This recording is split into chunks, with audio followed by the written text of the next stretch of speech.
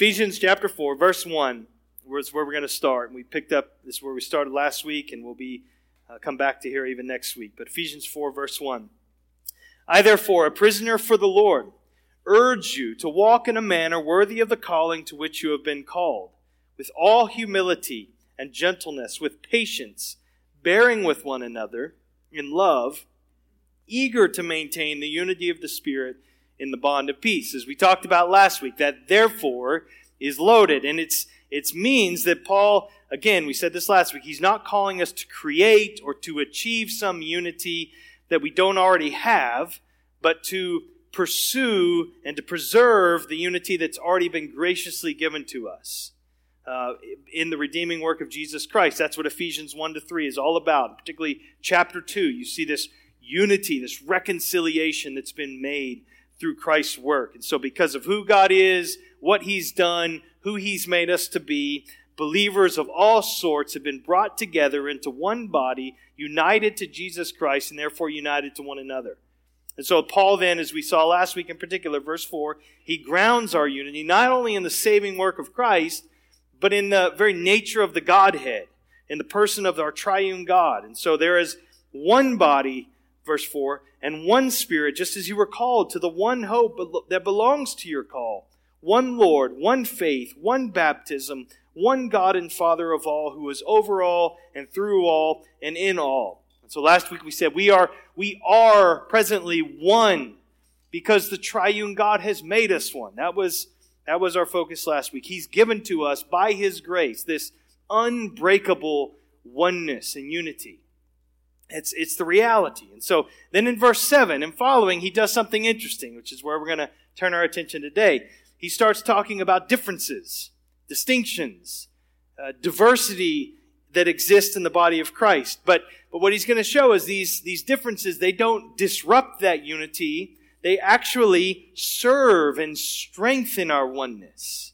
We have this wide diversity of gifts and measures of gifts that God gives to His people, and in our diversity, unity is actually served. And so you see, in verse 7, he begins to make this case. But grace was given to each one of us according to the different measure of Christ's gift. So each one of us has been made recipients of these gracious gifts from Christ. And then in verse 8, it's almost like there's this aside in verses 8 through 10. So he says something in verse 7, and it just brings to mind how costly these gifts are that Jesus has given to His church. And so he goes to Psalm 68 that we read at the beginning of the service. He's going there to find the words, to find the image that can give expression to this. And so he says, therefore it says, verse 8, when He ascended on high, He led a host of captives and He gave gifts to men. So Paul's saying, like that triumphant parade of God that David is writing about in Psalm 68 and of the king, that he's going up to the city with all of these spoils of war and procession with him. And that's the image that he goes to. And we're going to talk more about that in a moment. But then he stops in verse 9, and it's almost like an aside within the aside. He elaborates on Christ's ascension. What does it mean that Jesus ascended? The way Jesus obtained this victory, this ascension, this enthronement is through the valley of humiliation. So he says, verse 9, in saying He ascended, what does it mean but that He also descended into the lower regions, the earth? He who descended is the one who also ascended far above all the heavens that He might fill all things. We'll again unpack that a little more, but the purpose of Christ's humiliation and His ascension is the completion, the fulfillment of God's eternal purposes. Part of this glorious restoration of all things that's coming. And then in verse 11, it's like Paul says, now where was I? So you could read verse 7 right into verse 11 and not, you would think you wouldn't miss anything. But again, this side that's inspired by the Lord, and it's beautiful, and we'll talk more about that. But he just couldn't stop but say how costly these gifts are that the Lord has given to His church. But now he comes back to the gifts in verse 11. And He gave the apostles, the prophets, the evangelists, the shepherds and teachers. Now, we know, if you've studied the Bible for any length of time, been a part of church, you probably realize there are other gifts beyond those four. And in particular, there's other listings of gifts that talk more about these abilities that are empowered by the Holy Spirit for the church. And so all these different types of gifts. But here the focus is on differently gifted people. That the total person is a gift to the church. And so, but all these gifts are given for a purpose, for the building up of the entire body. Verse 12, to equip the saints for the work of ministry, for building up the body of Christ, until we all attain to the unity of the faith and of the knowledge of the Son of God, to mature manhood, to the measure of the stature of the fullness of Christ. So last week, again, we are one because the triune God has made us one. Today we're saying we are one, and Christ graciously gives us these different gifts to support our oneness, our harmony. And so today, there's going to be 3 words and 1 image. 3 words and 1 image. And so let me start with the image, and the image is that of a parade. And we'll see this in the text in just a minute. But I'm just going to ask a question. We're a smaller group today. So what's the favorite parade you've watched? And I mean live, like in person. Did anybody go to the dog championship parade yesterday? Let me ask that. Okay, nobody braved that adventure. Okay. Or the Braves victory parade. Anybody do that? All right, we got 1. Yeah, you better have. It was part of your job, probably, wasn't it? Anybody else? Anybody been to the New York, the Macy's Thanksgiving Day parade? Okay. You guys don't get around much either. I haven't either. I'm trying to live vicariously through you and your ventures. Or the Rose Bowl parade. Anybody from California? Okay, some of y'all have lived out there and been to that. Military parades. Some kind of military parade. Okay, good. Yeah. Maybe you just had local hometown, like the Asparagus Festival parade or something like that. You've had small parades in your towns. I mean, we have the MLK Day parade. Many of you have been to that different years. I've seen you there. How many of you have been in a parade of some kind?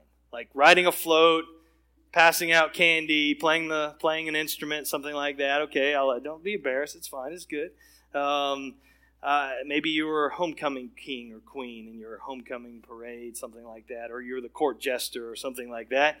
I remember I was in a Dickens Christmas parade. My mom had a little antique shop in little downtown Plano, Texas, a little suburb of Dallas, and I had to dress up. She got me to dress up in, apparel to that Dickens era, and I enjoyed it. I thought throwing candy at kids was far more fun than actually getting the candy, and so that was a treat. But here's the thing about the passage we're looking at today. We are all in this parade that Paul's describing, and he's doing this incredible thing with this image of the parade.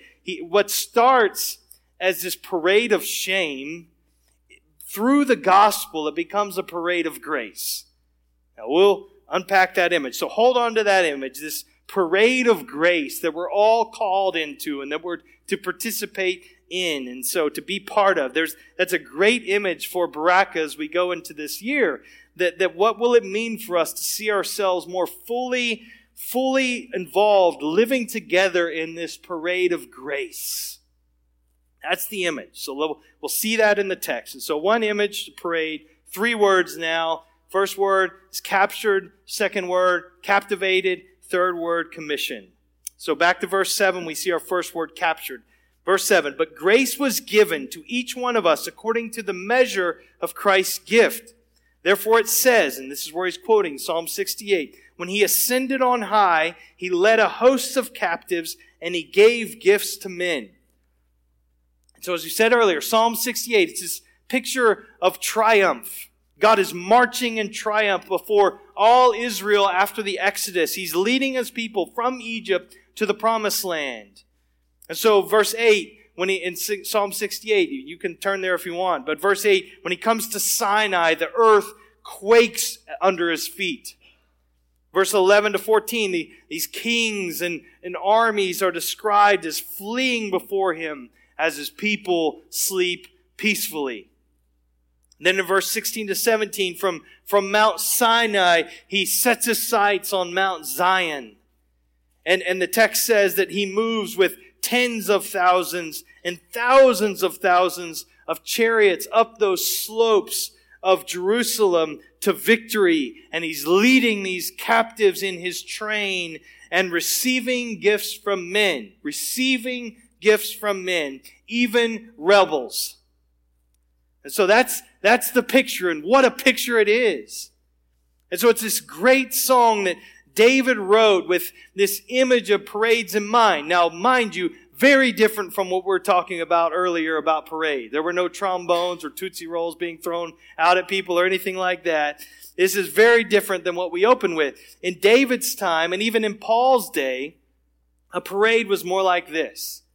This is the image behind Psalm 68 and behind what Paul's image here in Ephesians 4. It would be this barbaric king coming in, conquering a people, and then celebrating with this enormous parade, sparing no expense to flaunt his victory, to flaunt his now newfound wealth. The king or the general, they would, again, spare no expense, showing off that he now owns everything and he rules everyone. And part of that procession, that parade, would be these conquered citizens in chains being led through the city in humiliation and in open shame. They've just been defeated. One writer describes how this looked in Paul's day, when after a Roman conquest of an area. And so think about this image in that first word, captured. Paul's going to turn this image on its head in just a moment. But as Paul wrote, in light of David's day, here's what Paul would have been familiar with in Rome. Just listen to this description. Some ancient and modern sources suggest a fairly standard processional order. First came the captive leaders, allies, and soldiers, and sometimes their families, usually walking in chains. Some were destined for execution or further display. Their captured weapons, armor, gold, silver, statuary, and curious or exotic treasures were carted behind them, along with paintings and tableaus and models depicting significant places and episodes of the war. Next in line, all on foot, came Rome's senators and magistrates, followed by the general's bodyguards in their red war robes, their weapons wreathed in laurel. Then the general in his 4-horse chariot. A companion or a public slave might share the chariot with him, or in some cases, his youngest children. His officers and elders rode horseback nearby. His unarmed soldiers followed in togas and laurel crowns, chanting, "We won! We won!" and singing songs of victory. Somewhere in the procession, 2 flawless white oxen were led for the sacrifice to Jupiter, garland-decked and with gilded horns. All this was done to the accompaniment of music, clouds of incense, and the strewing of flowers. That's the image. And Paul takes this image, which in many ways is this somewhat offensive scene, and he turns it on its head and to describe an entirely different kind of parade. And so you look back at verse 7. To belong to King Jesus was far different than being captured by any other general. There's what it says, but grace was given to each one of us. Not shame, not humiliation, grace. We who were rebels, we received grace. Grace was given to each one of us according to the measure of Christ's gift. Then in verse 8, when he ascended on high, he led a host of captives and he gave gifts to men. So here's what I want you to see with this first word. We are a captured people. We are a captured people. A synonym for this kind of capture would be redeemed or rescued. In fact, in Paul's letter to the believers in Colossae, this is how he puts it. Colossians 1, verse 13. He has rescued us from the domain of darkness and transferred us to the kingdom of his beloved Son. We've been captured, in whom we have redemption, the forgiveness of sins. So being captured by Christ in this sense is this glorious, wonderful reality. Together as a church, we can say, we can sing, we can shout together, hallelujah! We have been captured by Christ. And notice, rather than thinking primarily about what we now give as a captured people to our captor, as it were, what the conqueror receives from us, which is what Psalm 68 is saying. Did you notice what Paul says? He changes receives and he says gives. He said that he, Jesus the King, he gave gifts to men, even rebels. Talk about a radical reorientation here.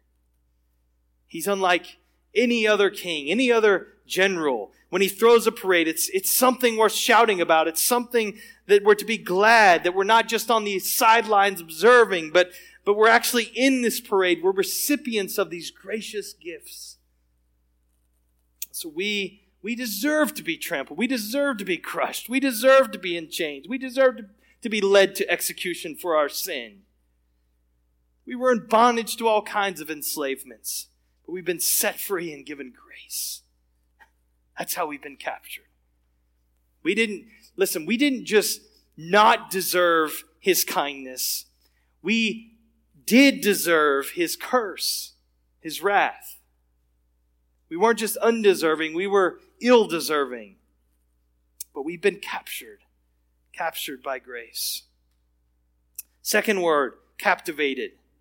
And when you think about being captivated by something, what comes to mind? What's a synonym maybe we could use for captivated? Enchanted. Okay, good. Enthralled. Okay, that's good. So that kind of thing. Astonished, impressed, in awe. I mean, think of some place you've traveled before, pre-COVID probably, or you drove a long way, or you flew some way. But this place, it just took your breath away.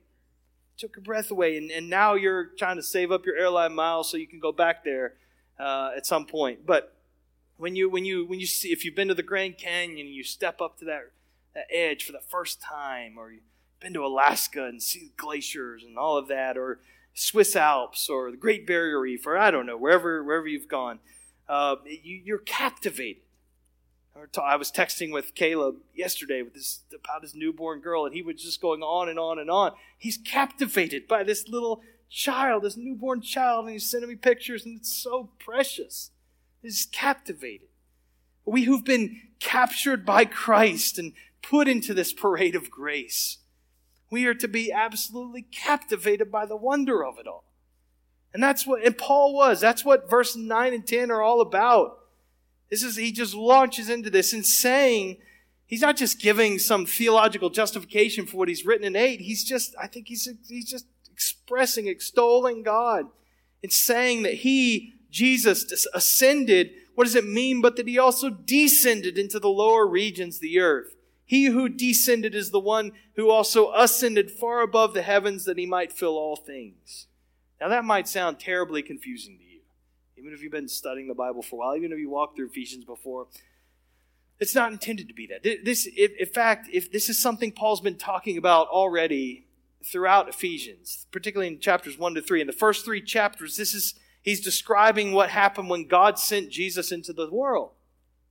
This incredible picture of this parade of grace, this building that's building on Psalm 68, this descent and ascent language here, this all describes what Jesus did.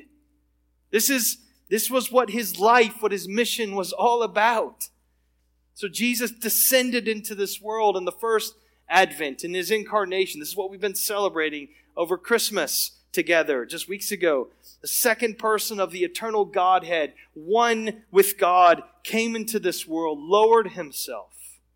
Philippians 2, 6 and 7, Paul puts it this way: though he was in the form of God, he didn't count equality with God a thing to be grasped and held on to, but he emptied himself by taking the form of a servant, being born in the likeness of men. This beautiful paradox. The incredible gift of the King of the universe, who made everything, who sustains everything and holds the world together. He got so low, so small that he became a baby. And he came into this world, low, small, for us. But he did more than simply descend from heaven to earth. As incredible of a condescension that would be, Paul goes on in verse 8 of Philippians 2 to say, and being found in human form, he humbled himself. How? By becoming obedient to the point of death, even death on a cross. He descended so low that he actually took the cross as the sign of his kingdom. So he came into this world, took on flesh, lived in our place a life of perfect obedience to the Father, and died on the cross in our place, taking our punishment that we deserve. His descent was spatial from heaven to earth, but it was so much more. It was grace-defining. I mean, this is how John talks in 1 John 4:10. If you want to know what love is, this is it. God sent his Son to make propitiation for our sins on the cross. That's love. So he loved us so much, he became sin for us. So then when Paul writes in Ephesians 4 about Jesus ascending, this is the victory, the enthronement. He's describing two things that Jesus did. First, he didn't stay dead. He rose from the grave. He was raised for our justification, Paul says. When he rose on the third day as he promised he would be, it was as if God the Father was saying, everything my Son just accomplished by his death, it's enough. Jesus said on the cross, it's finished. And in the resurrection, the Father says, amen. It's done. But that's not all. He also ascended back to heaven. And so what Paul is doing, both using Psalm 68 and that background in his own world of where people were afraid, living under the tyranny of bad politics and bad governments. And he's saying here, if you know Jesus, the sacrifice, it's not at the end of the parade. It started the parade. He descended that he might ascend and give gifts to men. And so if you remember back a moment ago in the Roman world, there would be the two oxen that were led as part of the procession at the end of the conquering general's parade, and they would be offered as sacrifice to Jupiter or some pagan god. Here's what's so unique about what it means to be the church. At the front of the parade is the one who actually sacrificed himself for us. Jesus is the one who laid down his life, and now through the resurrection and through the ascension, we are being captivated by this astonishing news. We can trust, we can find refuge in the King of the world who has all authority through his resurrection and ascension now. And he is the one who's called us into this body, made us his bride, descended and ascended to give us gifts. So we're captured. We're not our own. We're bought with a price. We're set free, brothers and sisters. Hallelujah. And we're captivated. We see this king, this general who lived and died in our place. He descended to the depths, even to the point of death on the cross for us, that he might raise and ascend to the Father. It's not the image of us now giving him something, but it's the image that he has given everything for us. Captivated. And then finally, third word, commissioned, in the few moments we have left. What are the good gifts our King gives us, and how does that connect with Baraka and this coming year? This important season in our life together as a church. How does it relate? And again, just some cream off the top here. How can we live not as spectators of the parade of grace, but as every single one of us actively participating in the parade of grace that we've been called to? So first, Paul mentions in verse 11 that this exalted king, he gave gifts to men. Jesus gave the apostles, the prophets, the evangelists, the shepherds and teachers. Part of the gifts Jesus gives are these people, these leaders. And we know the church is built on the foundation of the apostles and the prophets. Ephesians 2:20, he's made that clear earlier in this book. They've passed off the scene, but their gift to the church still lingers. This is what we have in the New Testament. It's this legacy of the apostolic teaching and this prophetic word. And so evangelists, pastors, teachers, these are word people that the Lord has given to the church today. Now, we could spend a lot of time just talking about these particular gifts and these offices. That's not what we're going to do this morning. Why, though? This is what I want to know. Why does the Lord Jesus give these leaders to the church? He gives these gifts to men and women who are called to serve in these various capacities, verse 12, to equip the saints for the work of ministry, for building up the body of Christ, until we all attain to the unity of the faith, to the measure of the stature of the fullness of Christ. There's so much that could be said about that. I would just say, if Baraka is going to fulfill her calling to live as captured, rescued, captivated, commissioned people, as we all say, we're a parade of grace. We're in a parade of grace, and not just to watch it, but we're in it to participate. We're commissioned. This is, the Lord has given us these gifts, not just showing up on Sundays and thinking, are they going to sing songs that I like today? Or bringing our scorecards in and, evaluating and judging the preaching and judging the scripture reader and judging the songs and judging the way people dress and judging this and that. We got to drop the scorecards when we walk in. We take up a basin, we take up a towel, ready to wash one another's feet. This is how we come in. It's not, I'm so glad that we have 7 pastors, 7 elders to do these things. It's no, we're called, we're to be equipped to do the work of ministry. So back to verse 6 where this all starts. Grace was given to each, or verse 7, grace was given to each one of us. Each one of us. We all have been given grace for salvation, but what he's talking about is grace for service. These gifts in different measures. You can't say, I can't do much. I don't really think I'm gifted to serve in any ways. I can't organize events and plan programs and build buildings and retaining walls or teach classes or those kinds of things. No, what equips you to be a member of this church, of this parade, it's grace. And you've received it. You have received it. Each one of you, if you are in Christ, if you've received saving grace, you've received this grace to serve. Every single one of us has been gifted, has been given by the resurrected and ascended Christ, grace to know Him, grace to grow and to become more like Him, and grace to serve His body in this wonderful community around us with the gifts He's given you. His work of ministry, it's broad in meaning. Any ways that we serve the body and help it grow are in mind here. Making meals, making phone calls, writing notes, praying with one another, praying for one another, reading the Bible together with other believers, serving in various ministries within the church in visible ways or in unseen ways, greeting guests when they come, giving to the progress of the gospel, evangelism, communicating with missionaries, stacking chairs with a cheerful heart after a members meeting, visiting someone who's homebound, opening your home to a family for a meal, and it just goes on and on. The shape ministry and bodybuilding takes is endless, really. So children, you were here this morning. I know you draw pictures while I preach, and I think that's fantastic. And I get to see some of them occasionally. You'll give them to me. And I know you give them to your parents, and they don't have enough refrigerators in Fayette County to put all of the pictures you've probably drawn for your parents on there.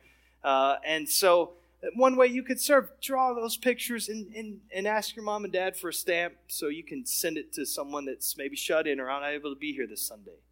And it's just a way of a blessing and encouraging and thinking about you. Write a little note. Parents, you can help them with this.